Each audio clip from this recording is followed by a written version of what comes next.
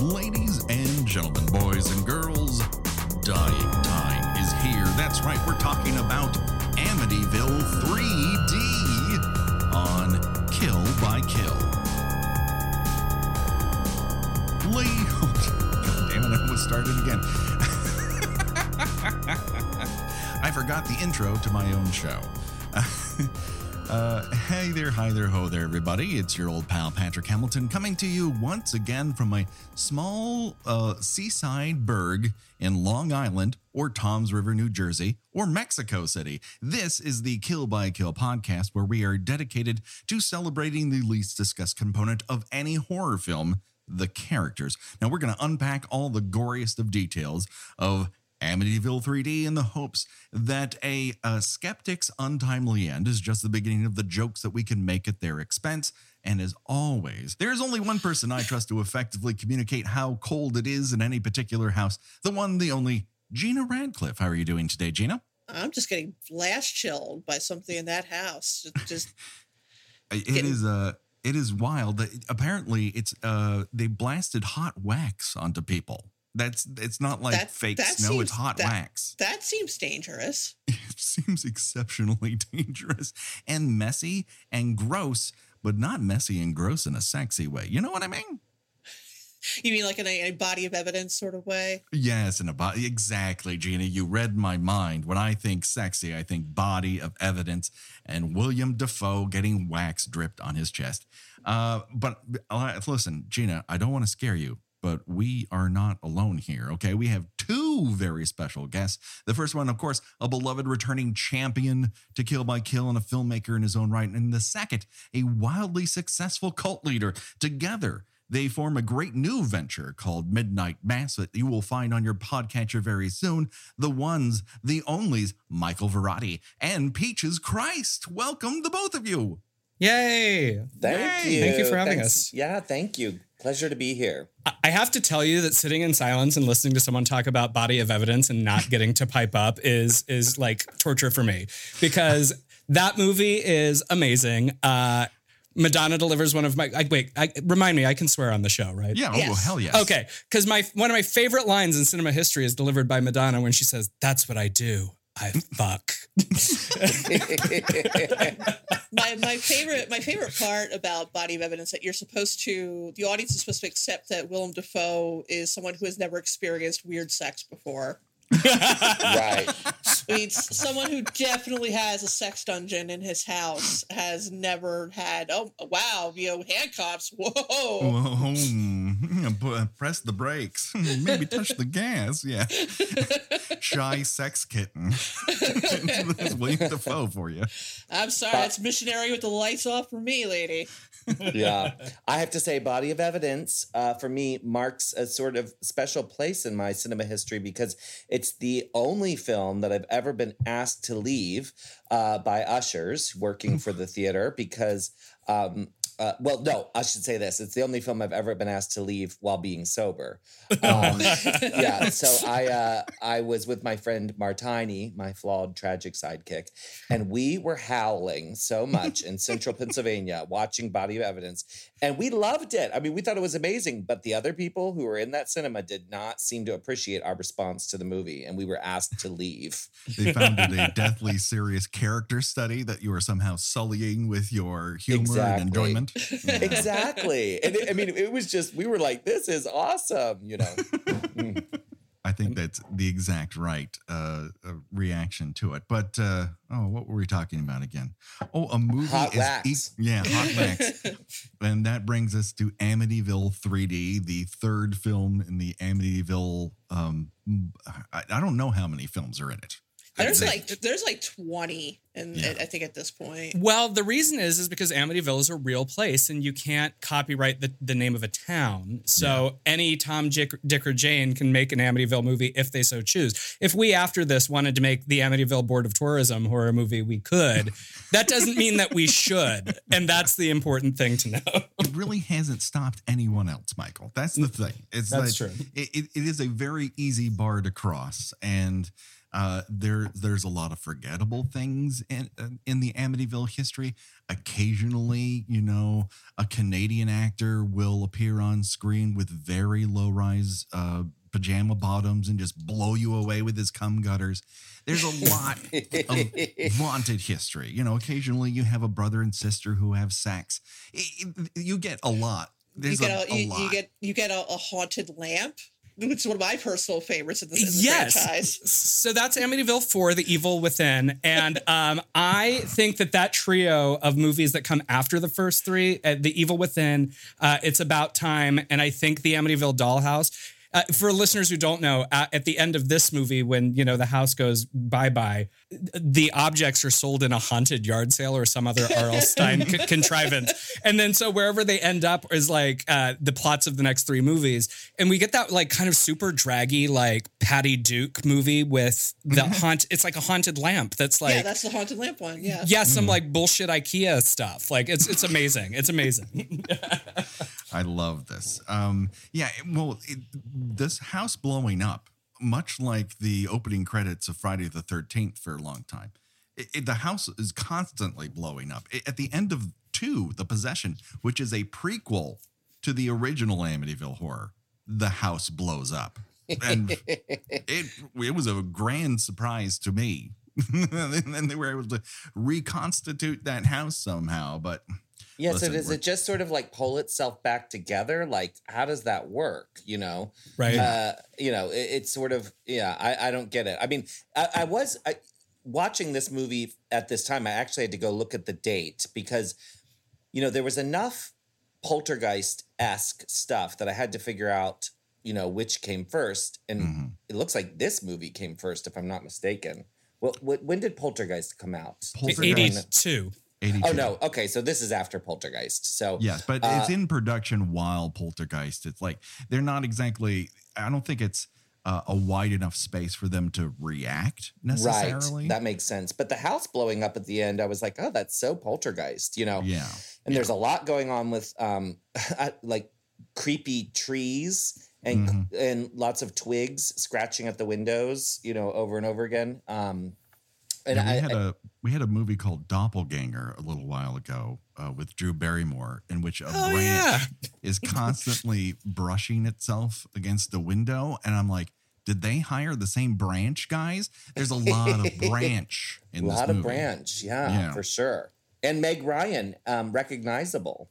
Oh, yeah. Right? Yes. Recognizable Meg Ryan, yeah.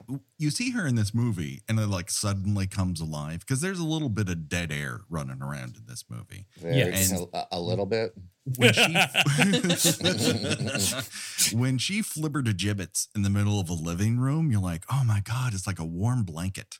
You just want to crawl inside of that performance and like, oh my God, I'm in the hands of a movie star. I'm into it. I know I want more of that hair. I want more of that blue eyeshadow. It just all works for me. You mean the scene where she's basically like teasing her friends, like, a bunch of people died in this house. Let me take you on a tour of your new death house. Well, if we learn anything from Amityville 3D, my main takeaway is that When Harry Met Sally is not Meg Ryan's first horny diner conversation. It sure isn't. It is not. In fact, we're going to find another connection very soon. Just so people know, this movie was directed by Richard Fleischer. He was kind of a journeyman director. He did a lot of things. But he has some classics on his resume. He's got 20,000 Leagues Under the Sea. He's got Fantastic Voyage, which, while overly long, is a really good movie. Soylent Green, okay, but it's got a cult to it. The one amazing experiment on his CV is The Boston Strangler, which is pretty, like, it's genre defying, that movie. It's the way it's filmed is crazy. But on the flip side of it, he has some fucked up bombs. Dr. Dolittle nearly crashed 20th Century Fox. And then like 2 years later, they make him do Tora, Tora, Tora, which also fucking bombs. And then after this movie, he makes a 1-2 punch of Conan the Destroyer and Red Sonja. And he should be in jail. Wait, is Destroyer the one with Grace Jones, or is it the other one? That's It is the the one one. with Grace Jones. She is the shining star of that motion picture, but everything else, including Arnold Schwarzenegger being picked up by his ankles and swung around by a monster, is ungood. It lacks that sort of snake cult that really brings Barbarian together. And it's also like PG. It's like wild. Well, They're like, let's make a Conan movie for the kids. So is Amityville 3D, though. I think I was most shocked to discover this movie is rated PG, at least Yes. according to the Pluto TV app that I watched it on. It was released at the time as a PG movie. In the New York Times, Janet Maslin's review for it stated the following: "It contains enough violence to frighten small children." Does it though? That was the capper to her review. Oh my. It was written by David Ambrose, who came out of a lot of British TV. And, you know, I don't know that his writing career had a ton of highlights. He did have one great Ozploitation flick called The Survivor, which is great. And he also has a movie called Blackout that I've seen the video cover for a million times, but never watched. It's a guy in a black S&M leather mask with a zipper. I know that Oh. movie. That's like an HBO movie. I remember that. Yeah. It actually was Mhm. pretty good. It's kind of more like a murder mystery, but I remember I believe so. Yeah. I remember it being pretty decent. Yeah. Well, Well, this is before PG-13. So, Yeah. in fairness, back then, if you again, not to constantly bring up Poltergeist, but that was a PG rated film, True. and you know, it had a lot more oomph to it. Oh, if you yeah. ask me. To say the least. For sure. You know, Yeah. I mean, when the New York Times or whoever's reviewing your horror movie and they say, "Well, you might not want to bring your toddlers," you know, it's not really the most exciting reaction.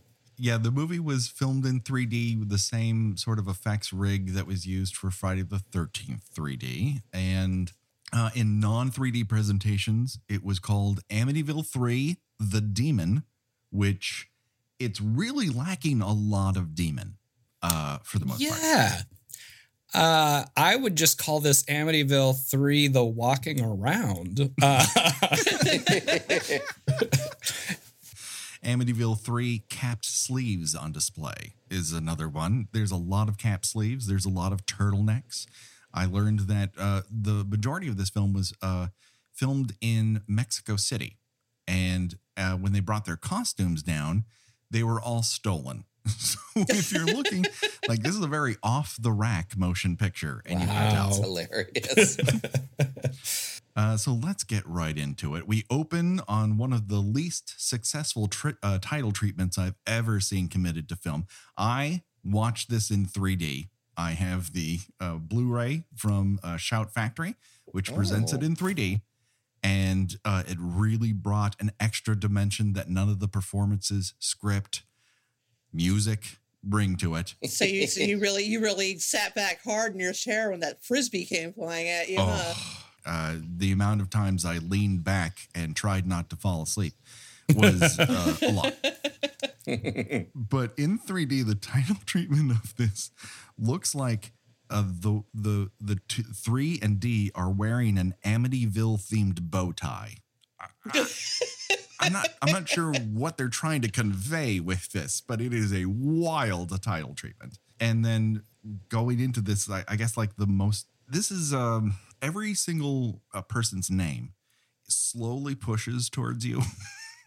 Just slow, like Tony Roberts, Tess Armstrong. You know, like, are you like, is this excitement? And it's just slowly painting across this house in Tom's River, New Jersey. And you're like, all right, this is the glorious reason I'm watching this into 3D, and then pushing my glasses up to make notes and pulling them back down to watch it. But into our the house that we've all seen before, we enter John, played by Tony Roberts, and Melanie, played by Candy Clark, on some great drugs. They're dressed as Inspectors Clouseau and Gadget, respectively, for a casual evening seance. As one does. Yeah. This one does.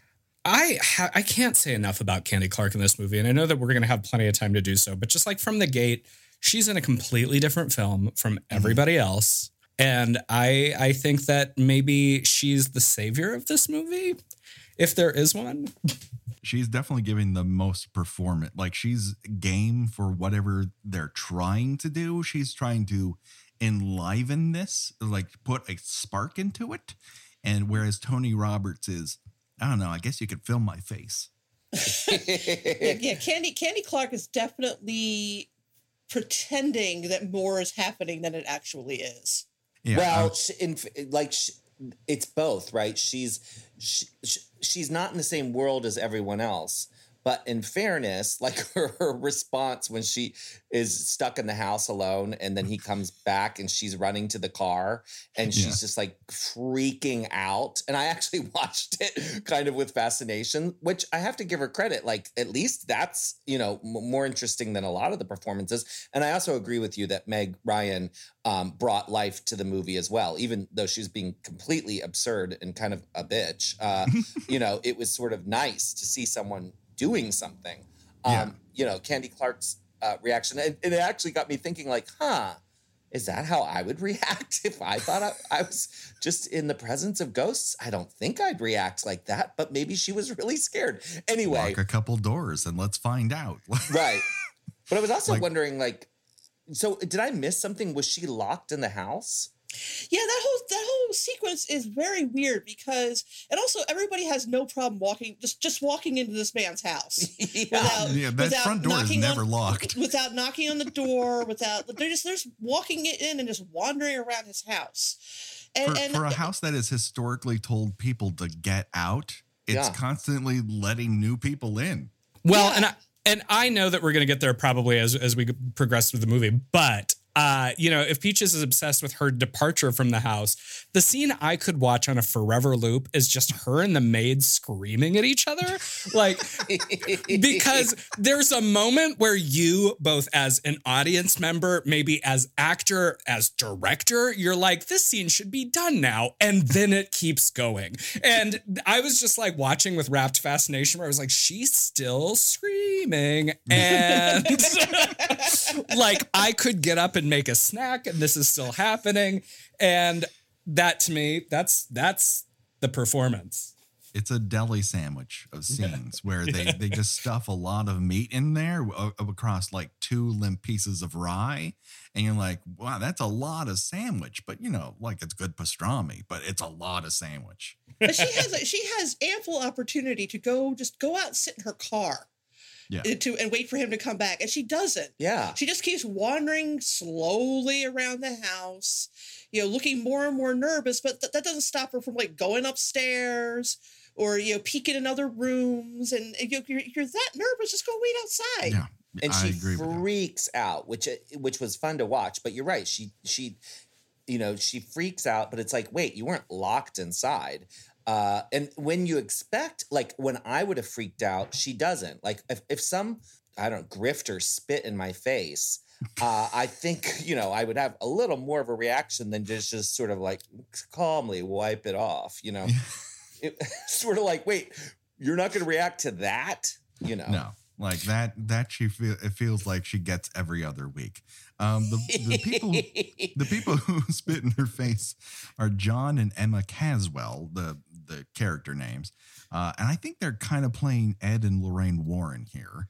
And probably the most accurate to life version of Ed and Lorraine Warren that we've ever seen. I didn't even connect with me. I kind of clocked that, especially because when you look at The Conjuring 2, that's literally the opening of The Conjuring 2. In a way, is an echo of this scene with Ed and Lorraine Warren in the Amityville house.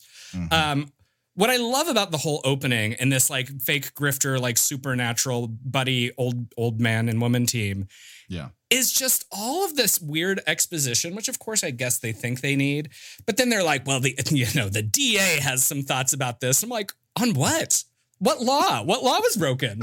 Like, if you're going to introduce that, I need to know, because I don't think it's necessarily against the law to have a seance and be like, oh, there's also a ghost. I mean, I don't know. Like, in the middle of them making spirit fingers on a table and trying to contact Ricky, who burned to death, which is foreboding for Candy Clark later on. Then we see the visage of Slimer's cousin Goopy who arrives slowly.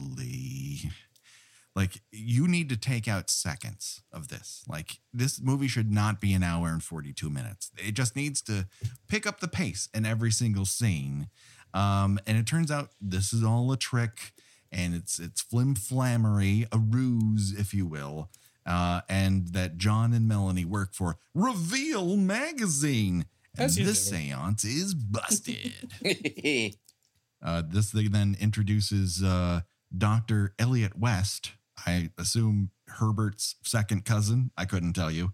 But Dr. Elliot West is a professor at the Institute for Psychic Research, Long Island State University, and who want to do other things well. He is a non-entity. He's a very small man with a very sharp haircut and haunted eyes. And he's bemused as hell that he's been dragged into the situation. He's this actor showed up in a lot of movies in the 80s and 90s. He was just like the professor guy or the kind of Weasley guy, like never like a leading role. Well, this conflagration of, people doesn't really make sense. They come from a skeptic magazine. Mm-hmm. And then they're also hanging out with like Psychic You and like, why are all these people hanging out? Like, I don't understand. Yeah, they should be like rivals or each other's nemesis. Right. But then again, later on in the movie, John's wife seems to know this guy, and she's like, "You need to do something." Like, they constantly work together. I don't know what the fuck's happening here. It is a wild team up of non-Avengers that makes the scene here. Dr. West says, "Listen, I want to check out this house." And they're like, "I don't see why not." And then everyone leaves except for Flies in the cold. They're just like, "Fuck this, I'm out of here." You said this movie could use editing. Like, I could trim this movie down to like a solid TikTok or two, to be honest.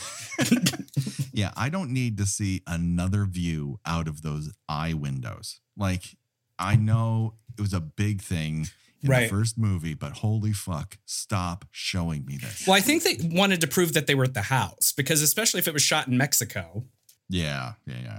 My favorite bit of trivia just about Amityville in general is that shortly after the first movie came out, the owners of the house up in the actual Amityville changed the house so they wouldn't have those eye windows anymore. So people would not be able to find the house. And then I think eventually they even went so far as to change the house number. I also think they moved it. Yeah, and then eventually in the Tom's River house, which is where they filmed all the exterior shots for the original movie, and where little Gina was driven past by her aunt and blew her mind.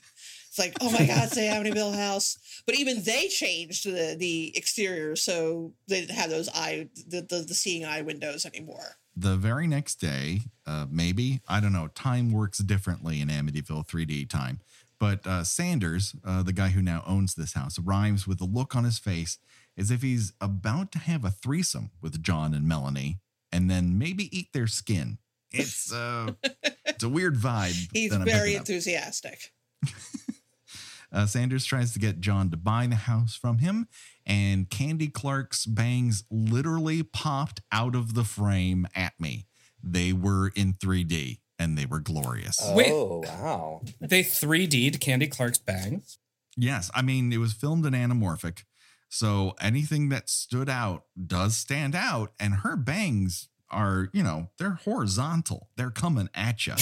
That actually makes me jealous that I didn't get to have the 3D experience. I have to ask you, since it sounds like you're the only one of the four of us who's had the 3D experience. Yeah. I know that for myself, I had seen Dial M for Murder before, on video or whatever. But then I went to a screening at the Castro Theater and saw it in 3D. Yeah. And what I had previously thought of as a okay Hitchcock film, I then changed my mind and was blown away by it because certain moments like the reaching up for the telephone and things were so greatly enhanced by the 3D.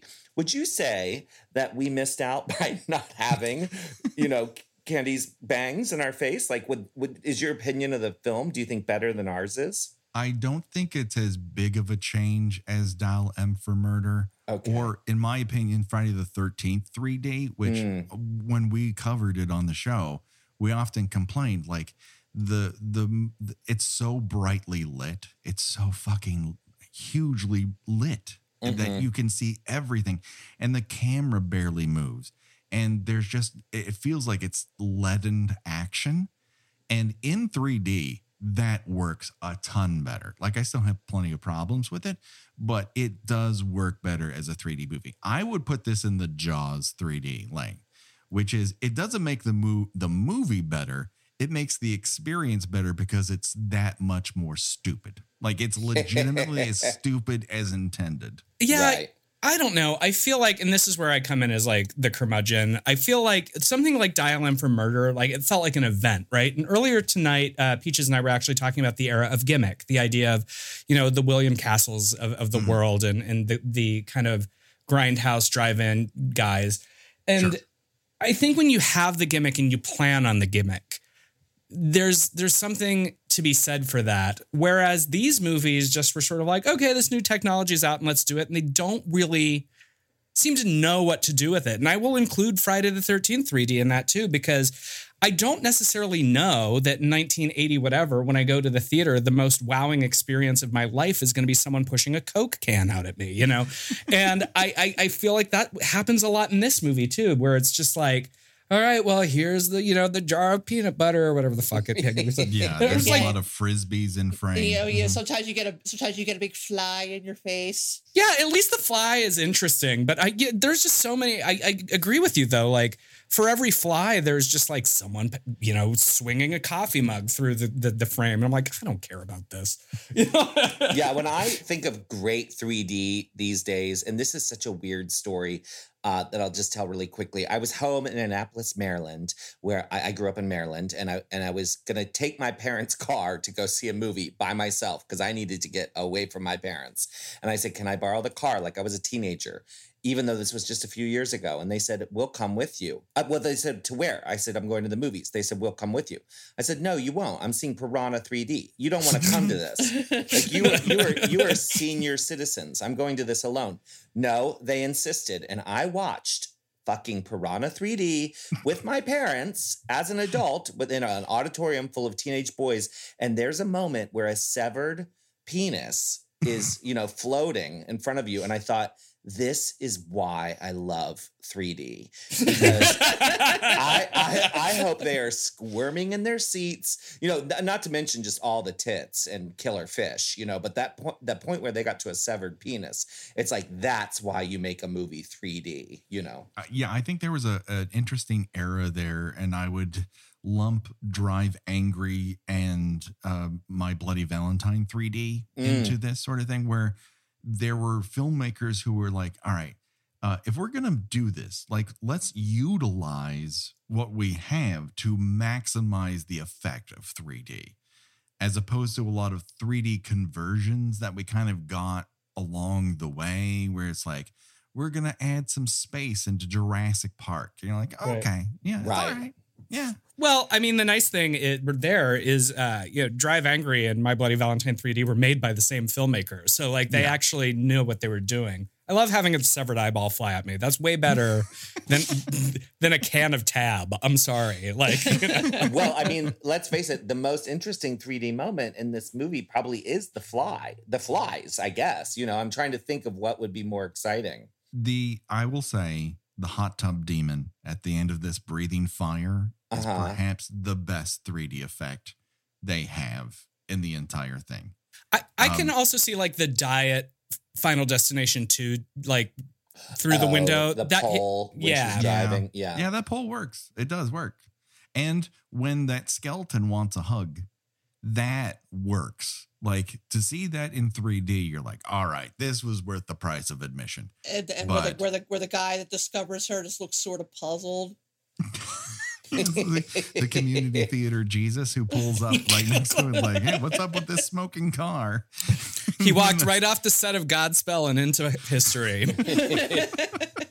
And then he opens the door and there's a skeleton that says, I'm cold, give me hugs. And he's like, nope.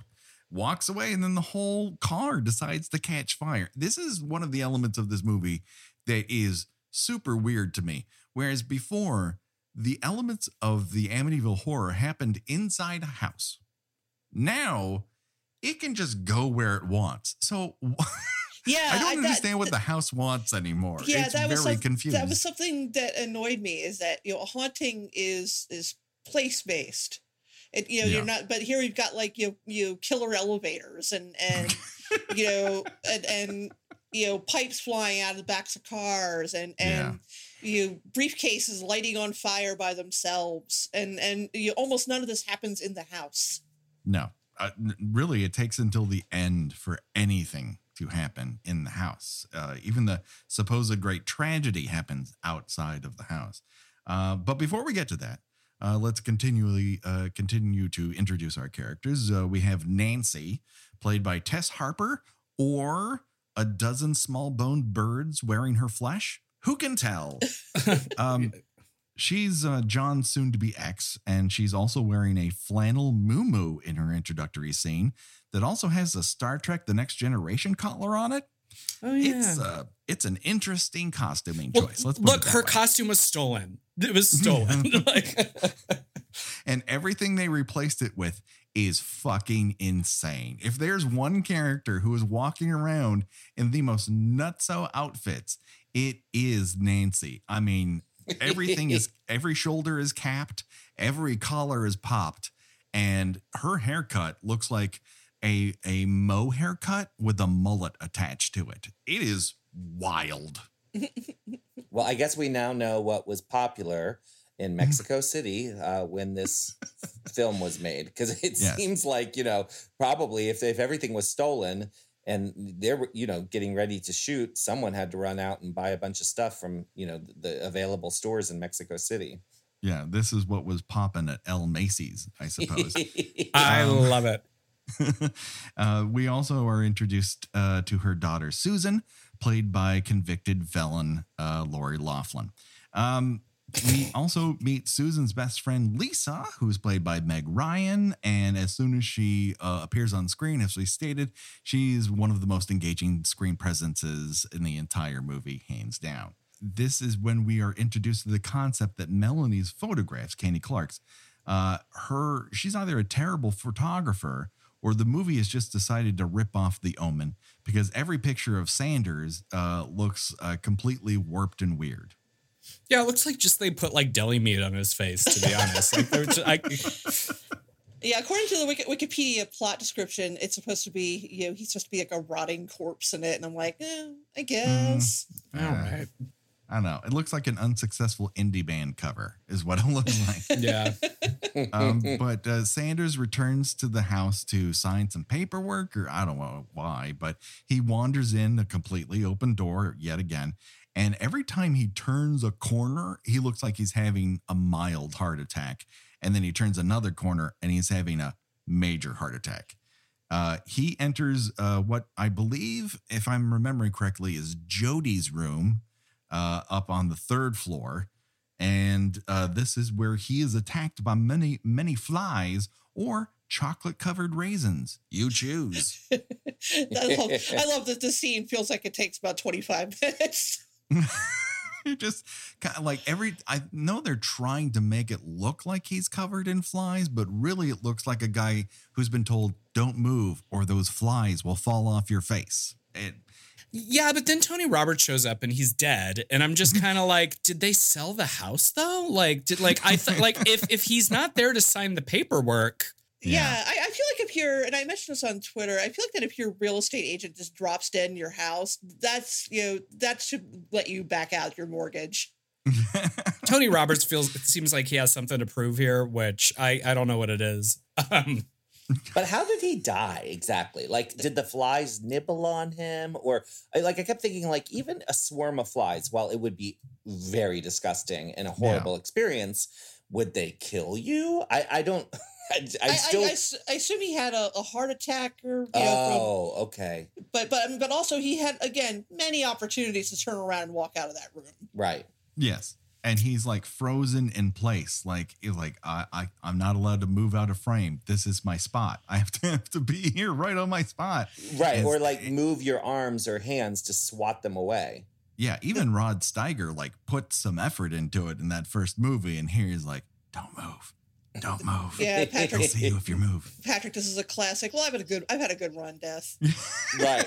Where they just, they just see what's coming, and then they're just accepting it.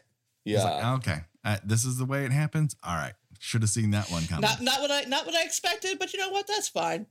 Yeah. I don't know. I guess like if you work for like 20th century real estate or whatever, I don't know, and you're selling the Amityville house, you probably know your like ticket's going to get punched at some point. So, it was probably just one of those things. She's like, at least it was the flies, not like the fucking frost, whatever, you know? Like, Yeah, I didn't fall through the stairs into a hell pit or the jacuzzi demon. yeah. Along the way, we learned that Susan is going to choose Jody's old room for where she wants to stay when she's in the house, something her mom is very against. And all this time, it seems like every scene starts watching cars pull up in the fucking driveway. And it's like put it on the poster. Amityville 3D, you will believe a driveway is where you park your cars. Like, this is not scary, everyone. I mean, maybe It has convenient parking. the Amityville driveway is the movie we all make together. That's And this is where Melanie comes over to the house. They're going to lay out this article. And Candy Clark is in the middle of a sense memory workshop, and she's committed to it. We have that great scene with her and Dolores, a character we never see again. She just like shows up to be made once, is like, yeah, this isn't worth this. I'm getting a better job, and wanders away from this movie immediately. oh yeah. I guess we don't see her again. And was she the maid for the house, or was she Tony Roberts' maid? Tony seems to be very familiar with her. He's like, Dolores will be there. So like she used to clean his apartment and is now schlepping it out to Long Island. Oh yeah, I mean that's the real horror. You're gonna make someone take the highway from Manhattan into Long Island to clean your haunted house? No. Yeah. I mean, listen, Dolores does great work. I want to keep her employed too, but Jesus fucking Christ, that seems like one hell of a trip. In the middle of this, though, John is meeting a book agent because someone wants to read more of what he's cooking up, which is probably the most far-fetched idea in this entire movie. And he's almost killed by a haunted elevator in a sequence that says, Damien the Omen 2 did it better. Yeah, but you know, in the news these days, we always see when A24 puts out a new movie or whatever, everyone's excited about elevated horror, but we finally have elevator horror. And Absolutely true. this is it. This is the moment. Elevators were having a moment. He's later just rubs his neck and learns that it was inspected just last Friday. I mean, nothing says horror movie like learning where an elevator was inspected. Melanie is still back at Amityville Central, and she's gaining sexual gratification from a slight breeze when she opens a door. And then we learn that the entire house is drafty. Sparks start flying from the thermometer, and they didn't refrigerate the set. What they did was put a tiny box in her mouth filled with dry ice, and she would just breathe on it, and that would come out cold breath. Wait, is that true? Yes, that Wait, is absolutely true. So Candy Clark almost died for this movie? No. You don't trust Mexico City's greatest dry ice guys to stick a box in your mouth and have it come out vapor? Wow. I do. Yeah, you know, I don't even have words for whatever that is. Of course, I'm sitting over here going like, I'm gonna try it. Michael's being really reasonable. Like, you could die from that, and I'm like, oh my god, I need some dry ice. Breathe through your nose and out through your mouth. You'll be fine. Well, they make these things in San Francisco at Japantown called like Dragon Pops or something, and all the kids do them, and they just stick this sort of like dry ice. It looks like a lollipop or something in their mouth, and they breathe through their nose. Like I think it's a thing that you can do safely. Michael, calm down. Well, you know what, Peaches, go ahead and put it in the Terror Vault haunt, and Yeah, there we go. I will. and then we'll see.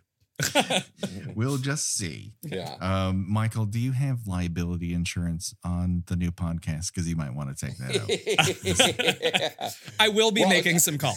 Speaking of liability insurance, that was the other thing that I don't know if it's because it's the early 80s or what, but I was thinking after that elevator scene, like, really? You're just going to walk away? You're not, you're not going to call a lawyer or the police? Like, hello? Oh, no, we've all been in an elevator that shot up to the top floor, then zoomed back down, where you're hung onto the ceiling like you're a scarecrow. Hard, being knocked about like one of those paddleball games. And you're just kind of like, oh, it was inspected recently? Okay. All right. Have a nice day. Right. But I mean, like, this movie needed another side quest, right? Like, I mean, can you imagine if we diverted into Amityville, the civil suit? Yeah, totally. Oh my God. Amityville, the chiropractor visit. Right. Amityville, taking a deposition. Like, we could have had all of this. How about Amityville Judge Judy edition? Oh my God. Would watch. Yeah. That actually, me too. We need to get her involved in some way. I mean, she's coming off the Judge show. She's free. Right. I think we make an offer and see what happens. Meanwhile, Candy Clark gets a visit from Jack Frost. There's a lot of snow and ice slapped onto her face. And then when Tony Roberts finally arrives, she's like, don't touch me. Don't touch me. And I get it. I don't want Tony Roberts touching me either. I get it. Same. But no, I agree with Peaches. This is one of the great moments of the movie. Her unhinged performance is so good. Oh, it's fabulous. I mean, at least someone in the movie was committed to the moment and trying to bring that moment to life. Like, when she leaves the film, the movie doesn't get better. Let's put it that way. I mean, I always when I see a movie like this, I stop to think to myself, did Candy Clark ever see this film? Those are the things that I like to question. If to hear her in the special features of the Scream Factory Special Edition, she thought she was overdoing it on the set, but when she watched it in the relation to the movie, she thought, no, it works here. So she went easy on herself, is what it comes down to. She thought it worked. I hate to harp on everyone's hair here, but Tony Roberts looks like he's built a geodesic dome of hair around his head in this motion picture. There were a lot of hair choices in this movie. I mean, it was very of the time, but also not, because, the Aquanet budget was real. Very true. There are just some, for every Candy Clark bang, there's someone who's just being done wrong here. There's a lot of hair applications, but not a lot of hair volume. It's super weird. Well, I mean, if we're going to get into that territory, and I don't know, Peaches, if you clocked this, but I did. When we get Meg Ryan with her white eyeshadow, I'm like, oh, she's got bad girl eyeshadow on. Yeah. Of course I clocked it. And speaking of hair, Lori Loughlin's hair was right out of a Breck commercial. It was flawless. She had the best hair in the whole movie. My God, I was staring at her hair thinking, oh my God, she looks like she could have done one of those commercials. She's like a Jordache model. No, I mean, she really does look like a Jordache model, or she had just come off the set of an ABC after school special. When it comes to hair, great. When it comes to brains, Who needs them when you've got hair like that? That's exactly. That's what she was always told.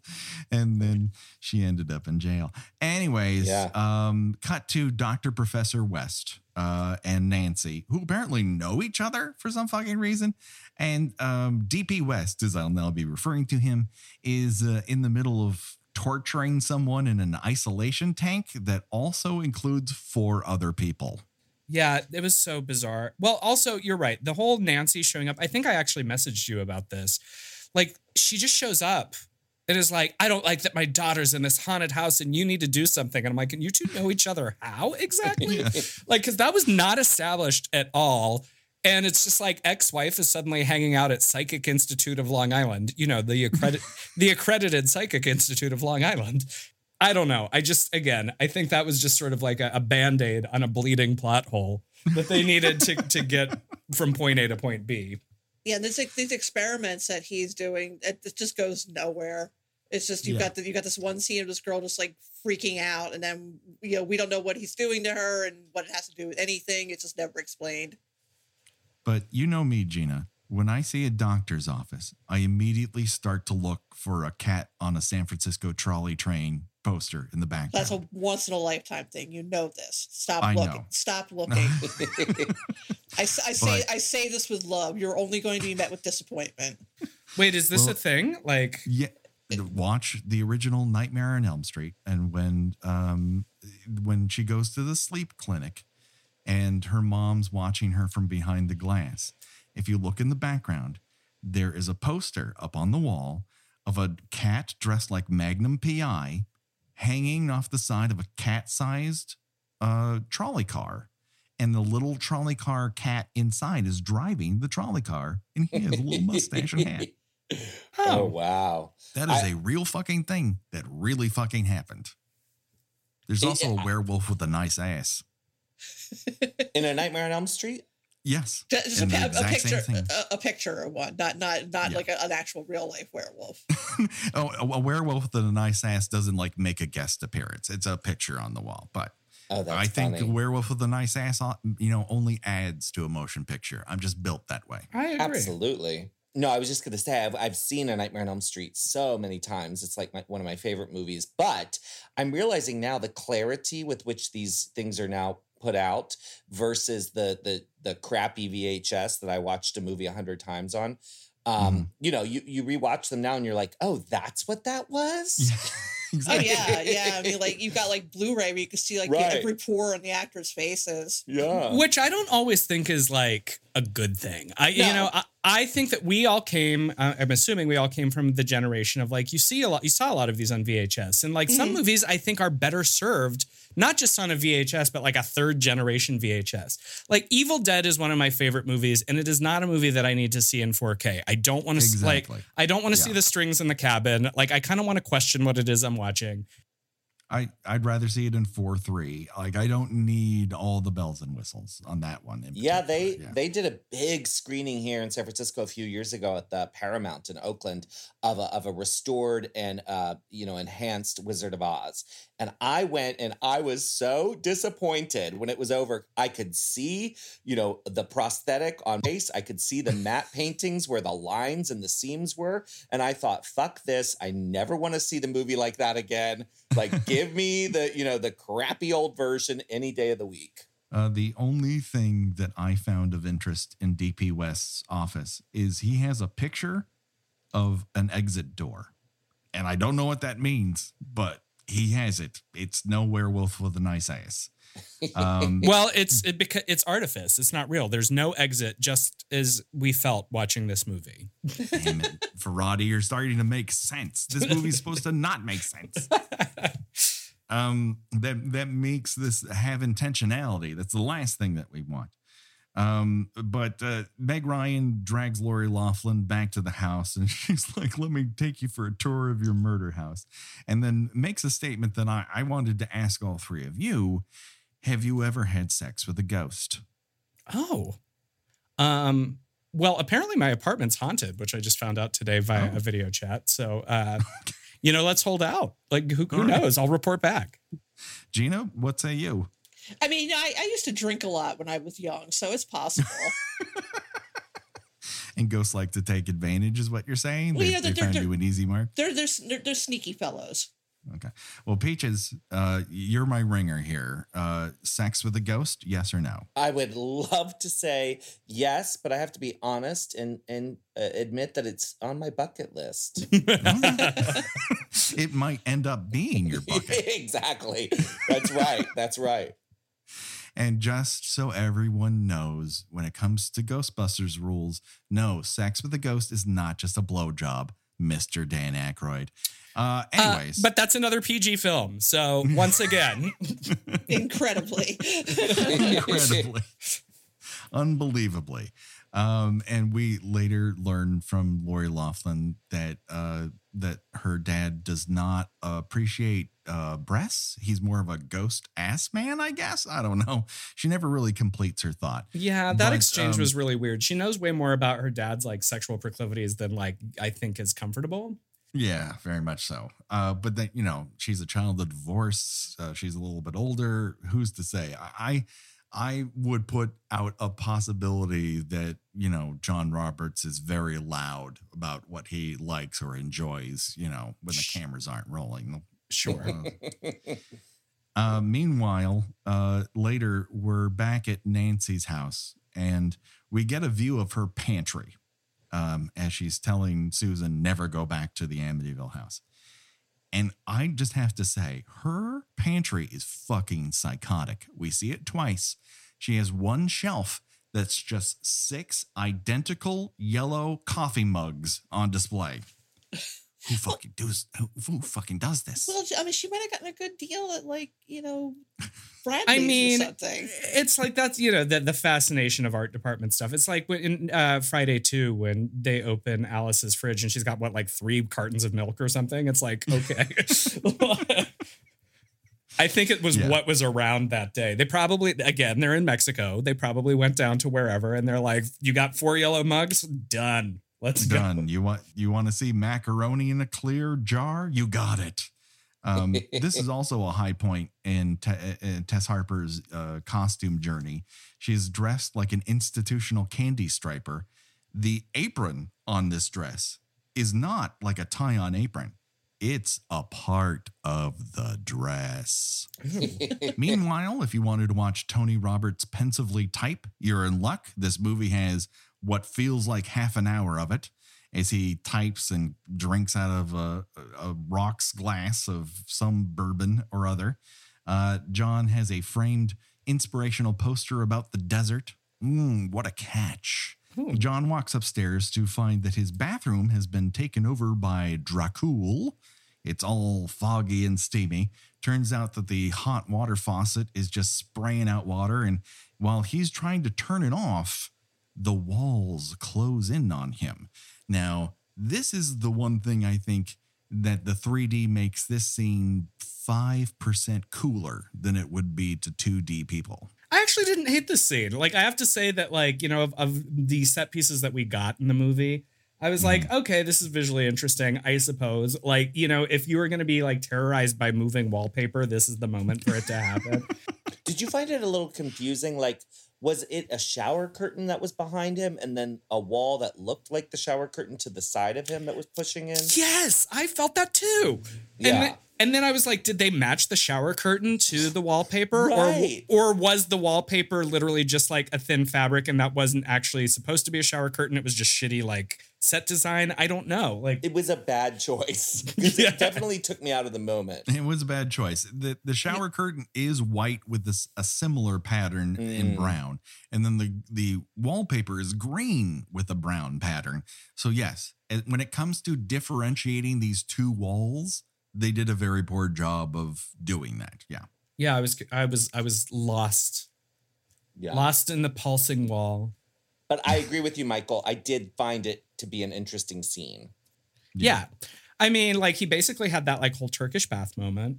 And then the walls move. I don't know.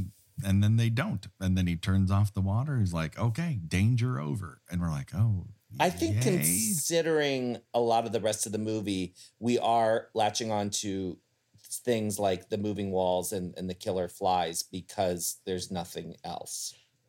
It's true. Yeah. I mean, yeah, there's a couple halfway decent moments and then a whole lot of nothing. Yeah. Yeah. Yes. I mean, Melanie being spooked by a hidden piranha or bat boy in that picture of Sanders doesn't exactly leap out as the spookiest thing I've ever witnessed. But like her little scene where she's trapped in the car and she kind of gets final destinationed. Like, it's fun. That scene's cool, I guess. I mean, like, I guess in the way though, Peaches is right. Is it cool or is it in comparison to the great walking tour of this house that is 90% of the movie? Just the latter. Yeah. I mean, that's fairly certain quickly after this though, like with the Candy Clark Final Destination burning alive. She's rushing to John to show him these photographs of the hot tub demon in Sanders' cheek, and she ends up being immolated in her own car, almost getting her head caved in by a truck hauling pipes. And then she's burned alive. Community Theater Jesus shows up, opens the door. Skeleton wants a hug. And we discover that this skeleton has 57 teeth in the top of its head. Oh yeah, it is kind of ridiculous. Didn't get a big look at Candy Clark's mouth, but I'm pretty sure she doesn't have 500 teeth in the top part of her mouth. You know what I mean? It's that they gave her some sort of sheep's head fish sort of mouth in that skeleton. And then the car burns up and we're done with it. And then we barely ever talk about it again. Yeah, it's strange. Yeah, Tony Roberts is up to a point remarkably unruffled by anything that happens in this movie. You know, he begins to look stupid. Yeah, is what it comes down to. The real estate agent dies in his house. Oh, that's strange. Okay. You know, he gets caught in a malfunctioning elevator. Oh, that's strange. It happens every other Thursday. It's New York City, Gina. You know, his coworker / friend has some sort of nervous breakdown in his house and flees. Huh, that's strange. Okay. You know, things happen. She burns alive in a car. You know, we live in a society, I guess, is his response. That's life, you know. Yeah. So, you know, Nancy refuses to let Susan return to the house. So, of course, cue Susan returning to the house with Meg Ryan in tow and one feather-haired bohunk named David and a dork named Roger. And they decide to host a casual midday seance in Jody's room. And you get a lot of glass pushing. Which apparently involves them painstakingly cutting out letters. Yeah, their Ouija board sucked. I guess they didn't want to pay that money to whoever owns the right to I think Ouija I think it's just literally Parker Brothers at this point. They got one good movie out of it anyways. Yeah, but then we get this course. like mason jar of the damned scene or whatever the fuck is going on. Where they just accuse each other of pushing it and then making sure that we forecast that one of them is going to die and it's definitely going to be Susan. And when that happens, what better place to do it than on the open water?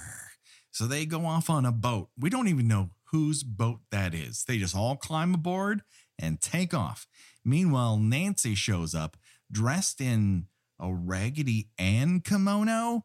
I don't even know how to rank her outfits. They are all fucking crazy. That's a whole different show, man. Like,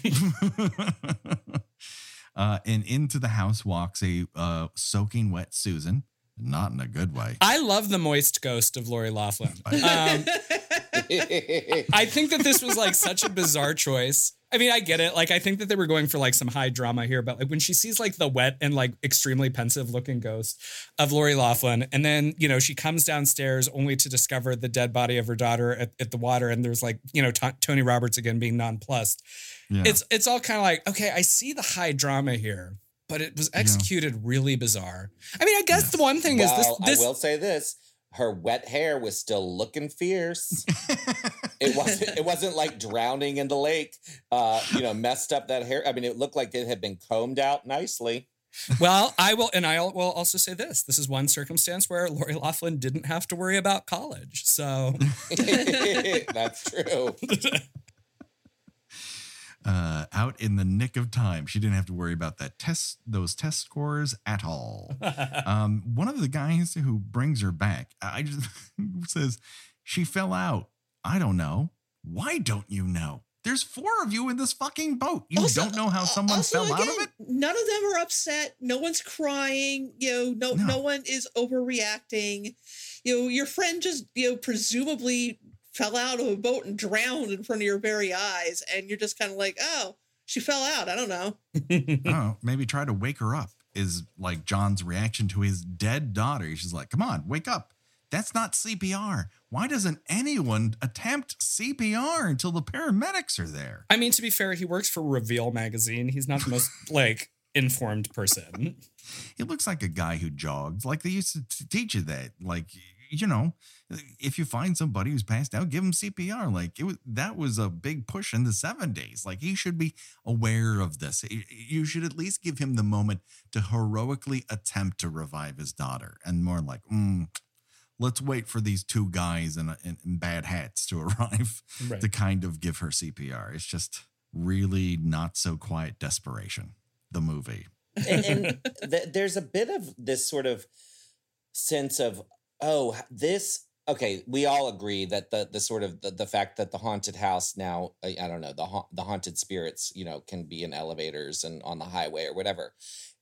It's sort of like, well, there could have been an opportunity for at least a sort of a fun final destination kind of sequence of events, but this is such a missed opportunity. It's like, what? We don't even get to see her drowned or like understand, like, why not run her over with the boat? I don't know, like exactly. Something, why not put that boat propeller in 3D? Exactly. It's almost as like they ran out of money. And like, I don't know, she goes on a boat and drowns, and it's like, I guess it's true. And also, like, you know, since we're on a show called Kill by Kill, it's like this is one of the cardinal sins of horror cinema.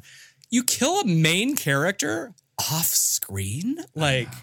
That's so, like, and she's a name star. They rank her above Meg Ryan in this movie. It's like, all right, whatever. I guess at that point, they're just like, all right, we're in the third act now. Let's go. There's a lot of I don't know shoulders happening at this point in the motion picture. They really don't know what to do. John has a dream sequence in which he wanders down to the basement, and we see the hellbound hot tub, and just out of a roiling boil comes Hell Susan mannequin, but it was all a dream, and you know, you'd see Tony Roberts in yet another turtleneck, and you're like, oh my god, spooky. And then Nancy just decides she's not going to leave. No, she's gonna, even if the ghost is wrecking the kitchen, she's gonna keep ironing that blouse. God damn it! I mean, that's a through line of all the Amityville movies, though. In the much better Evil Within, or whatever it's called, with Patty Duke. There's that whole sequence where Patty Duke's mom sticks her hand in like the garbage disposal, and at that point, everyone should be like, "Let's leave the fucking house." And they're just like, "Grandma's crazy," and that's it. Like, you know, like, so. I think every time there's a point where you should leave, and they don't. Yeah. The most interesting part of that whole ironing sequence, you know, for me, was the reminder that something called Five Alive once existed. Yes. Which was a drink, and it was just sitting prominently right behind her. And I was like, Five Alive? Oh, yeah, that was a disgusting, like, citrus drink. I don't even know how to, like, if some millennial asked me what it was, I don't know that I'd be able to describe it, but there it was. It was a shelf-stable orange juice that you didn't have to refrigerate, which sounds terrible, and it was. Yes, it was. There's a reason you don't have it anymore. Amityville, haunted by the ghosts of refreshment past. Oh my God, what's coming out of that hell hot tub? Is it the purple stuff? Oh no! She's got a SEMA. Run. Well, Five Alive could survive the temperatures of that basement. That's true. Very true. And so John is at the end of his rope, his daughter dead, his ex-wife catatonic. And he asks DP West, can you come over to the house? And he goes like, yeah, I'm going to do that. And I'm going to bring over 30 nameless, faceless people to zap your house with predator vision and the guns from Looker. And we're going to figure out this ghost shit once and for all. But you get to see a boom mic in 3D. And presumably they all get blown up in the house. We don't care. They don't have names. Not a single one of them. And they all, I wish I could describe all the background characters here, but they all look like they were split off from a single-celled Broadway auditioner. You know? They all have the same look. Like, you've seen their 8x10 a million times. Like, half of them look exactly the same. And then there's one girl. That's it. What year is this? They probably, like, you know, they're the chorus boys from The Rink, starring Liza Minnelli and Chita Rivera. It was like a loose weekend. Yeah, I think that's a very accurate description because half of them look like they're cruising the other half who are disinterested. Well, that's the movie I want. Like, Exactly. give me the Amityville cruise. Like, you think you're there for ghosts, but like you're in the basement, and that's when you see the real horror, fisting. So A purple handkerchief in your back pocket means you're going to be haunted by Susan. Love that. Oh my God.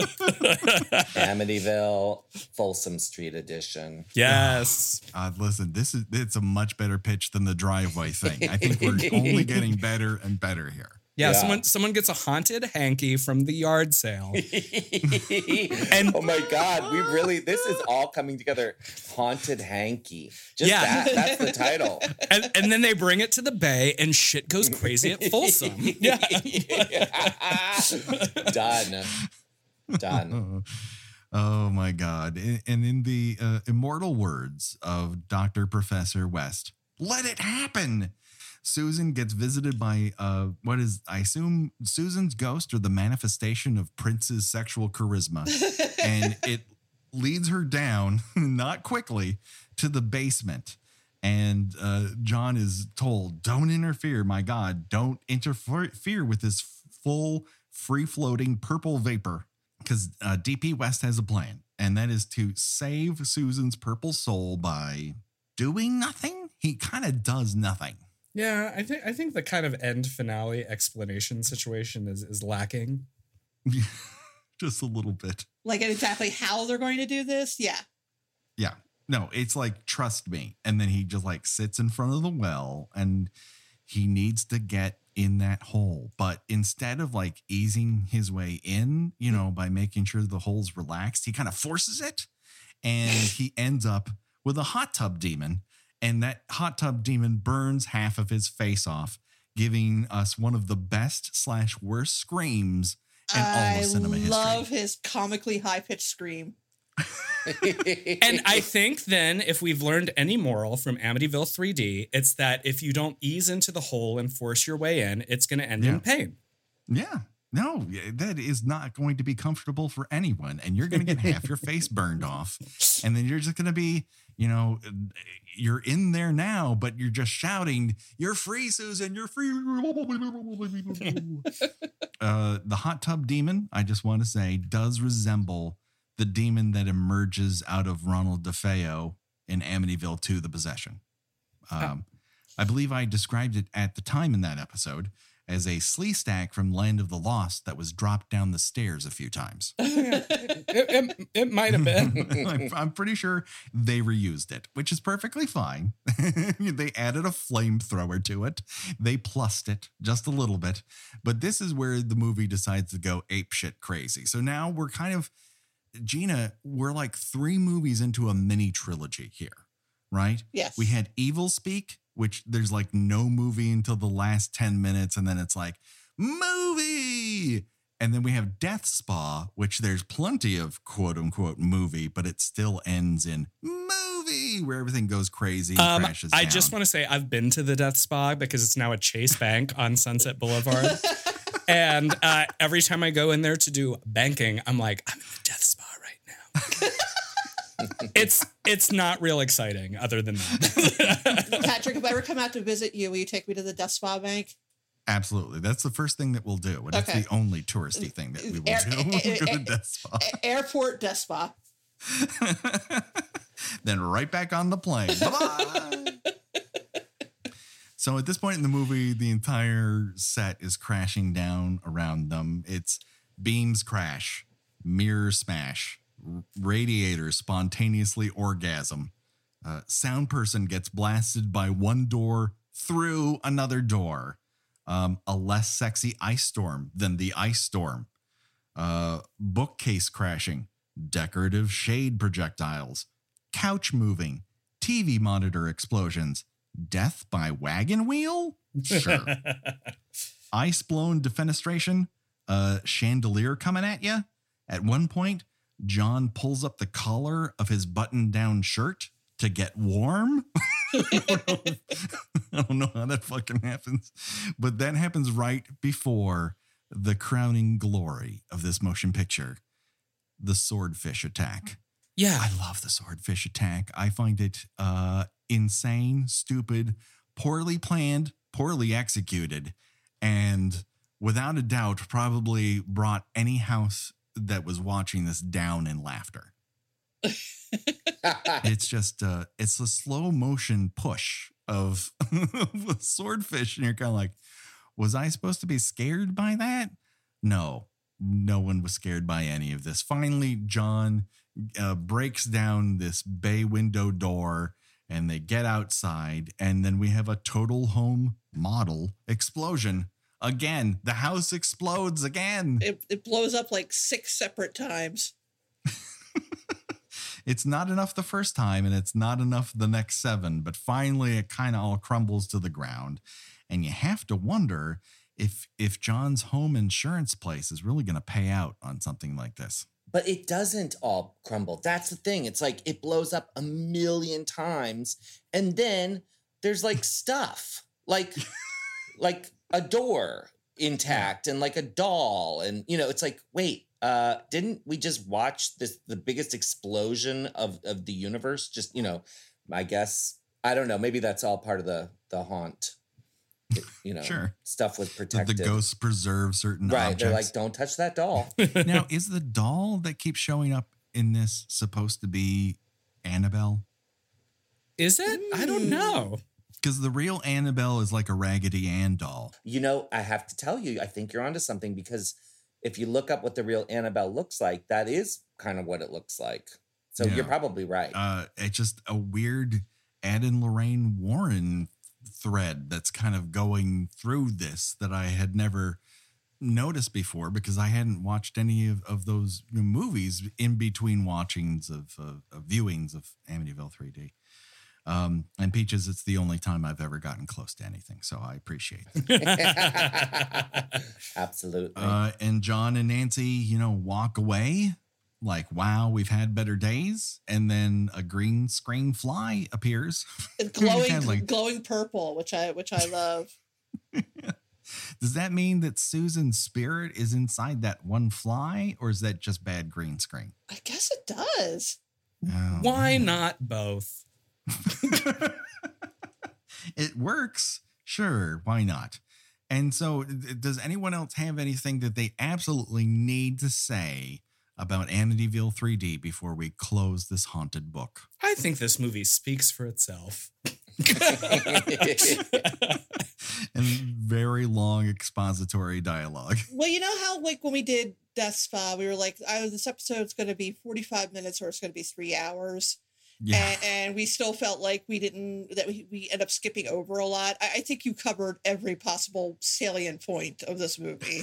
But it's because Death Spa is one of those movies that for all justifiable reasons should probably be a cult classic, because it's batshit insane. And it is a movie that I'm very familiar with. And if Death Spa is guilty of anything, it's just that it's packed to the brim with too much. Which is maybe, possibly, it's a ghost. There's a slasher. Also, there's a supercomputer. Is this guy gay? Yes. And then you're just like, what's happening? And then, so by the time you're done, you're like, I can talk about everything about this movie or nothing about this movie. And the problem with Amityville 3D is there's the only problem. Let's put that out Yeah. there. There's one problem, and it is this. Go. Is that it is the exact opposite. It is not packed to the brim at all. There's a lot of just sort of this house has problems. And you're like, yeah, bitch, it's the 3rd movie. We know.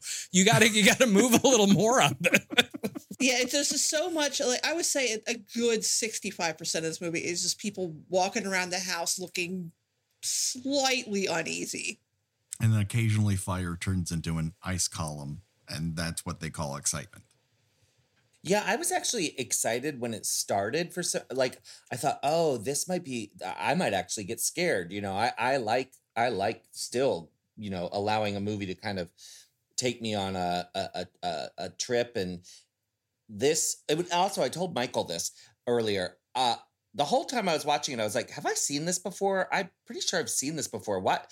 I guess I didn't remember Meg Ryan. And then when it got to the end and it actually turned into a movie, I was like, oh my God, I've seen this before. And I was like, oh yeah, I know exactly what this is. And I knew what was going to happen next. Because then it was like, oh yeah, but I had somehow completely blocked the first two acts from my mind, you know? Because nothing happens. Right, Yeah. exactly. But So- what is interesting about that, and like the little behind the scenes of the studio, is that Amityville 2, for the people who don't know, is super sleazy. Yes. Like Yes. it's got like such transgressive sexual themes. There's like rape themes, incest themes. Like, you know, brother and sister go to Naughty Town. At least I'm like equating some VC Andrews like situation there. And when that movie came out, people were like, "What? How is this a sequel to a James Brolin movie?" Right? And Right. and so then they kind of got the studio mandate, like, you can't do that again. And so then we got this much safer PG movie, and yeah. It's just interesting to me. It's interesting to me that the original zero deaths in it, other than the prologue, which, you know, establishes the murders took place in the house before everything happens, and it's still a much scarier, much more atmospheric movie than this, which has 4 or 5, possibly up to 30 deaths in it if you're counting Yeah, I lost count at the end. the Psychic Institute's crew. Yeah, this movie is filled with death, grisly death, and yet it is in no way, shape, or form anywhere close to as scary or memorable or impactful. Like, I don't know that. While the Amityville Horror was a sensation at the time, and let's put it in its place, it was the second biggest box office hit of 1979. That's how huge that movie was. It was made for like $4 million and change, and it ended up making nearly 90. It was the most successful independent film after Halloween, and it took until Teenage Mutant Ninja Turtles to knock it off its throne. So, like, it is a huge movie, and then you have this like sleazy, gross meatball with hair on the ground all over it sequel that ends with a completely different Exorcist movie, because that only happens because the priest decides, I'm not going to go camping with my boyfriend this weekend. That's in that movie, and then you have this, which ignores all of that and just is its own unique, weird fucking movie. And it's made for $6 million and it makes $6 million. And people go, this is dead. It was that quick of a decline in people being interested in this. When things die, they die sometimes. They do, unless they live again in a clock. The third, I was thinking about that, how the third film in a franchise is so interesting often, right? Like, we get this weird Amityville 3D, we got Jaws 3D, we got Season of the Witch, you know, and I would say Season of the Witch, I actually think is an interesting film in its own right. Maybe it just shouldn't have been Halloween 3, right? It's not a Halloween in the sense that everyone demanded Michael Myers Halloween movie. Yeah. Right. And so it's a kind of a make it or break it kind of moment for a lot of these franchises. And, you know, you look at something like Dream Warriors and it just completely, you know, set Freddy on a whole new trajectory and capitalized on its popularity. And, you know, so yeah, this was really a misfire, you know, and you know, Amityville, I mean, same thing with Hellraiser, you know, it's kind of like, yeah, okay. Anything 3 and after is sort of not very well known. I know. I kind of love seeing that club owner flex in a mirror while he's fucking a gal. I mean, it works for me. Man, Yeah, well. I'll tell you, before the pandemic, I went to a matinee at the New Beverly of Hellraiser 3, Hell on Earth. And it was the middle of the week. And if you've never seen a motlier assortment of people, I bet. then when you're attending Hellraiser 3, Hell on Earth at 2 p.m. on a Wednesday. Yeah. Like, and I remember halfway through the movie, like, you know, while Iron Maiden or whatever is jamming out, I'm like, I actually blew off work to do this. Like, you know, like, what am I doing Yeah, with my life? And what are all these other people doing with their lives? yeah, I had like a look around moment. I was like, this is it. This is, Yeah, that's the one where there's a Cenobite who has CDs flying out of his head or something. yeah. Yeah. Yep. Yeah. Just, What a mess. But you know what? There's one final curse that we have to take off of ourselves, and that is choose your own death venture. That is where we decide of the many, many deaths portrayed in this motion picture. If you were forced to die that way, well, which one would you choose and why? Up for bid. And buckle up because this is quite a list. We have death by prolonged fly exposure, immolated inside of a sedan. Maybe you fell out of a boat, I guess? Half of your face is burned off, then you're boiled/frozen in hell in a hot tub. We have door versus door defenestration, death by bookcase, death by wagon wheel, ice blown defenestration, just burned up. And some people might have been exploded. We don't know. So of those, I'm going to ask our guests to go first. And because Peaches, this is your, debut on the show, hopefully one of many, I would like you to go first. Well, for no other reason than I am completely jealous of her glamorous, wet afterglow. I would probably choose, I think I may have fallen out of a boat and drowned. I think that would be it for just no other reason than what my ghost is going to look like. Well, that's true. If I envision you in the afterlife, and I hope that comes in many, many years, I would assume it would be a purple glowing mass. Oh, no, I don't mean that. Oh, you don't? I mean when she's walking up the stairs wet and she looks flawless. Yeah. Your moist ghost. Yeah, exactly. I see. That makes sense. Michael, what say you? I mean, I'm going to be honest with y'all here. I think that this is one of those final episode questions just because of this movie where you might have set yourself up for failure because who doesn't want to die off camera? Because then, I mean, I'm with Peaches on this one. I kind of want to die off boat, maybe, ? Because one, you leave a really great, albeit wet ghost. And two, like, if I have to choose between that or getting like candle wax blown in my face or like, being exploded in a sedan. Sure.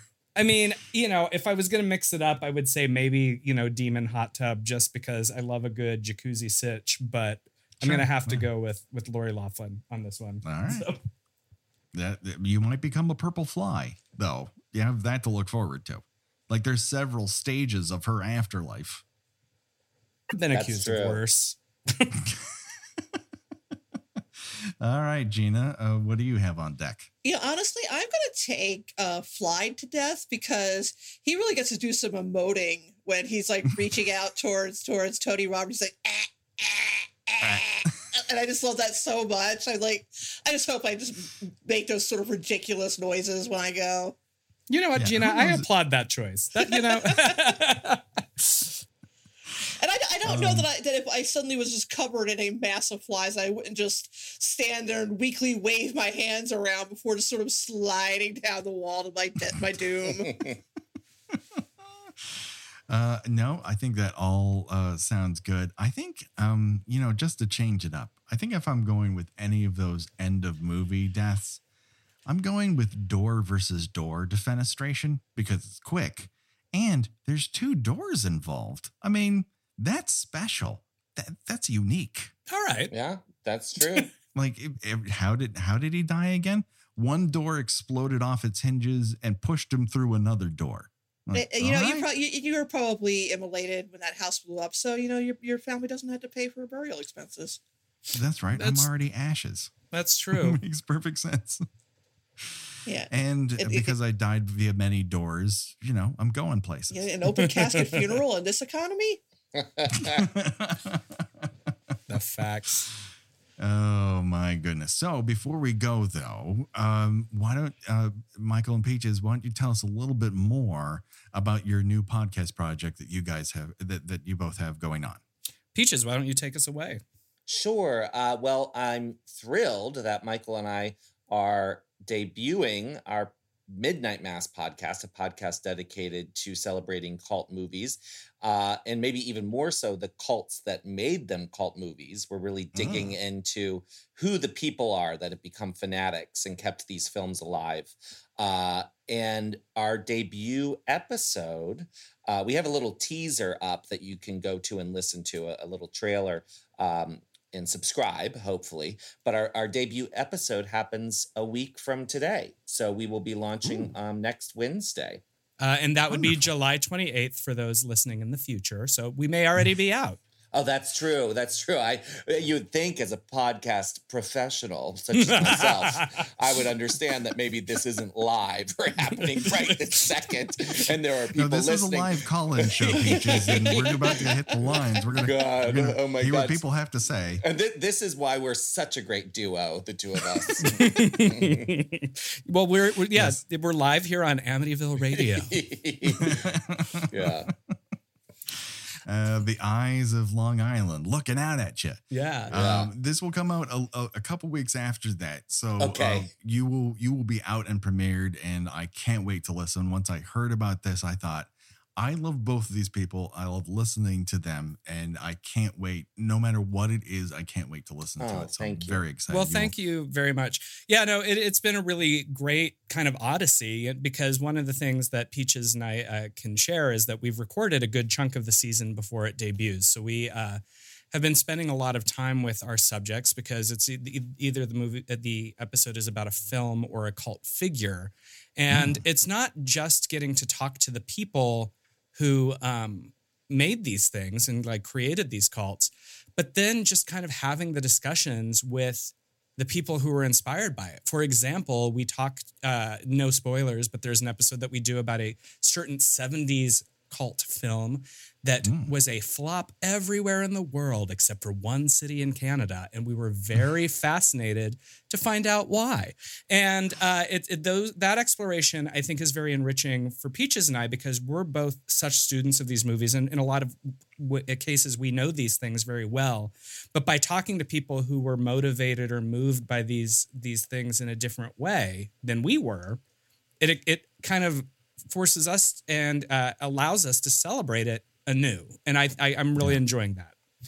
No, I can't wait to listen to it. It sounds fascinating, and both of you are so magnetic and personable. And as soon as I saw you were doing something, I'm like, I got to get them both on here to talk about something. So I can't wait to listen to it. Gina, where can people find you on these here internets? Well, when I'm not doing this, I am also on a little side project called White Ladies in Crisis. By the time this is over, or sorry, by the time this airs, we will have covered the Apple TV series Physical.